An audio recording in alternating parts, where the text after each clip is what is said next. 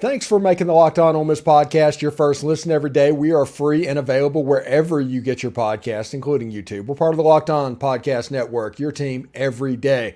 Hello, everyone. I'm Stephen Willis from the Locked On Ole Miss podcast, and I'm joined by Brian Smith. And I do want to let you know before we get started that Brian Smith's appearance is always brought to you by LinkedIn Jobs. LinkedIn is the college recruiting sponsor across the Locked On Podcast Network. LinkedIn Jobs helps you find qualified candidates you want to talk to faster. Post your job for free at linkedin.com/lockedoncollege. Terms and conditions apply. As I said, Brian Smith is joining us, and we've got some stuff to talk about. We're going to talk a little bit Kamarion Franklin, because it seems like we always talk about Kamarion Franklin. It's true. We're going to talk about Noreel White, and we're going to talk about Jacoby Hobson, who's a 2025 player from Lake Cormorant, which is Kamarion Franklin's high school. Anyway, how you doing, Brian? Doing well, sir. How about yourself? I'm doing absolutely fantastic. And this is a busy week because everybody is apparently doing cookouts this weekend before fall camp starts. I think they're like Grill in the Ville, that's Florida's. Every school has some version of this. So if you get a kid to your campus, it is a win. Now, the question is, whenever we talk to Kamarion Franklin, where is he at the moment? Allegedly Auburn. I got to use allegedly a lot more right now than I'd like. He was supposedly going to go there and then head directly down to Miami thereafter. I've heard that he might just stick at Auburn for a while. Whether or not that's true, it would be news to the Miami people. I cover Miami. So maybe next week we'll have a better full update, but as the world turns with Kamarion Franklin. Yeah, and this is a player that we have talked about for months. He was always going to enjoy this recruitment cycle. I was always going to happen. So expect this to go all the way up until signing day, and it would not surprise me if it went to the late signing day. Me either. Yeah. I mean, he can do what he wants.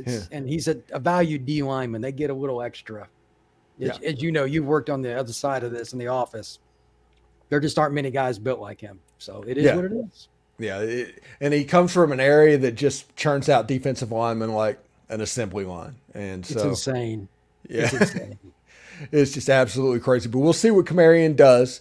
But the thing that popped up this week is they were talking about how Noreel White was probably going to Juice Fest. And Ole Miss obviously missed out on J.J. Harrell. They missed out on Braylon Burnside. They needed a wide receiver this class, although they do have Jeremy Scott out of Callaway, and I think he gets overlooked because there's just no film on him for whatever reason.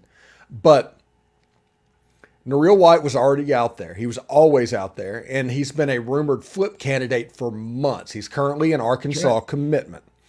Now, if he goes to Juice Fest, whenever his name going to Juice Fest got publicly out there, let's say on Wednesday, that got out. Every Arkansas coach has been in his ear about trying to prevent him from going to Juice Fest because the Arkansas coaches know what this means. The Ole Miss coaches know what this means. If Ole Miss can get him to campus, Ole Miss has a legit chance to land this wide receiver. He's a Mississippi kid. He went to the Oxford Elite 11 thing. He is familiar with the area, and he is wanted. Arkansas knows that. Ole Miss knows that. So all Arkansas can do is keep them away as much as possible. Are they really going to be able to do that all the way through signing day, though? Yeah. If the kid wants to visit, I don't care what school or state it is. In today's era, that usually backfires, in my experience. If he's going to flip, you're better to know in July to early September than you are like November, December.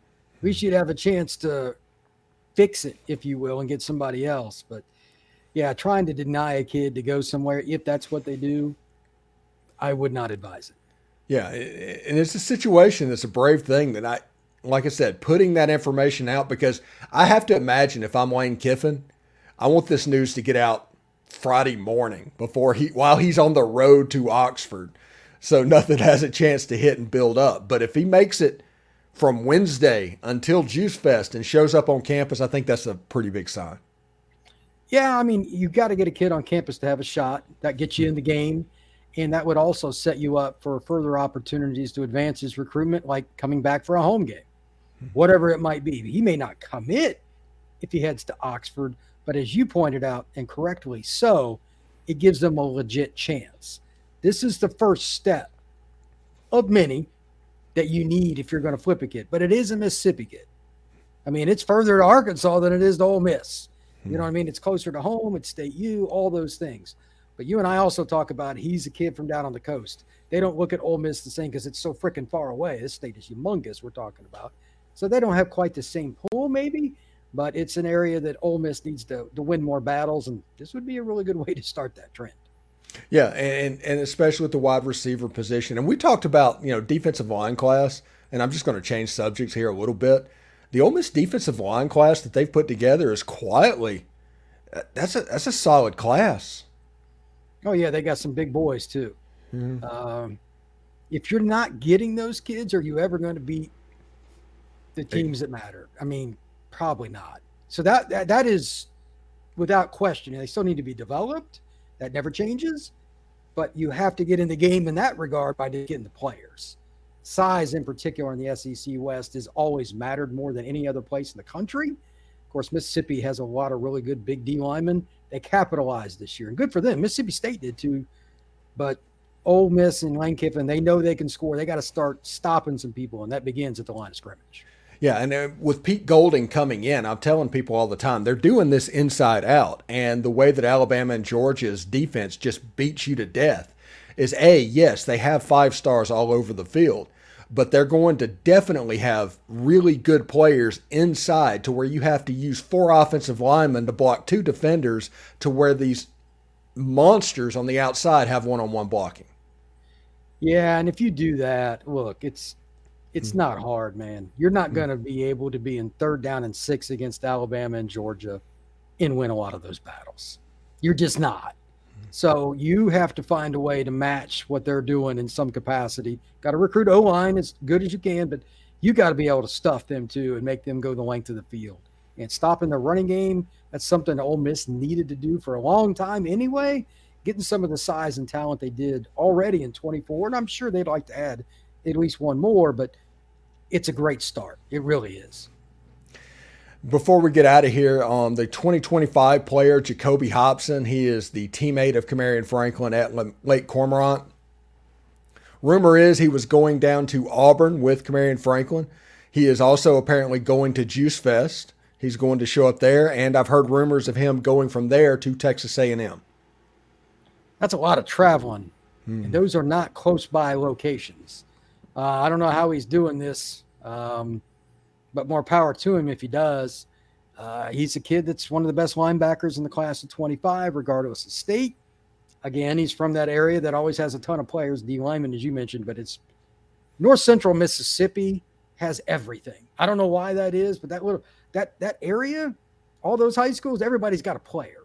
Some of them just happen to be a little bigger, like a certain Kamarion Franklin that everybody wants too, but there's just a ton of talent. He's the next guy. Are we surprised? No. But this, again, is the kind of kid that Kiffin has to keep. What is it, 50 minutes, 40 minutes from campus, something like that, depending on how fast you drive from Oxford to there? You got to keep those kids. It is very important for Kiffin and his group to get those kids on campus as often as possible. Absolutely, and thank you very much. And thanks, everybody, for making the Locked On Ole Miss podcast your first listen every day. We're free and available wherever you get your podcast, part of the Locked On Podcast Network. Hey, join our Discord server. Brian has joined our Discord. He pops on there from time to time. So if you have any questions about recruiting and things like that, put it in there. He might see it. You can add him. You can do whatever you need to do, and he might be able to help you out. So he's on the Discord server at the moment. So I want to thank everybody that has joined that. Brian, thank you so much for joining us today. And, hey, this is the last Saturday without college football in our lives for the foreseeable future. That's always a good thing. I'm down with that. Yeah, should be absolutely fantastic. But I'll see you later, buddy. Take care.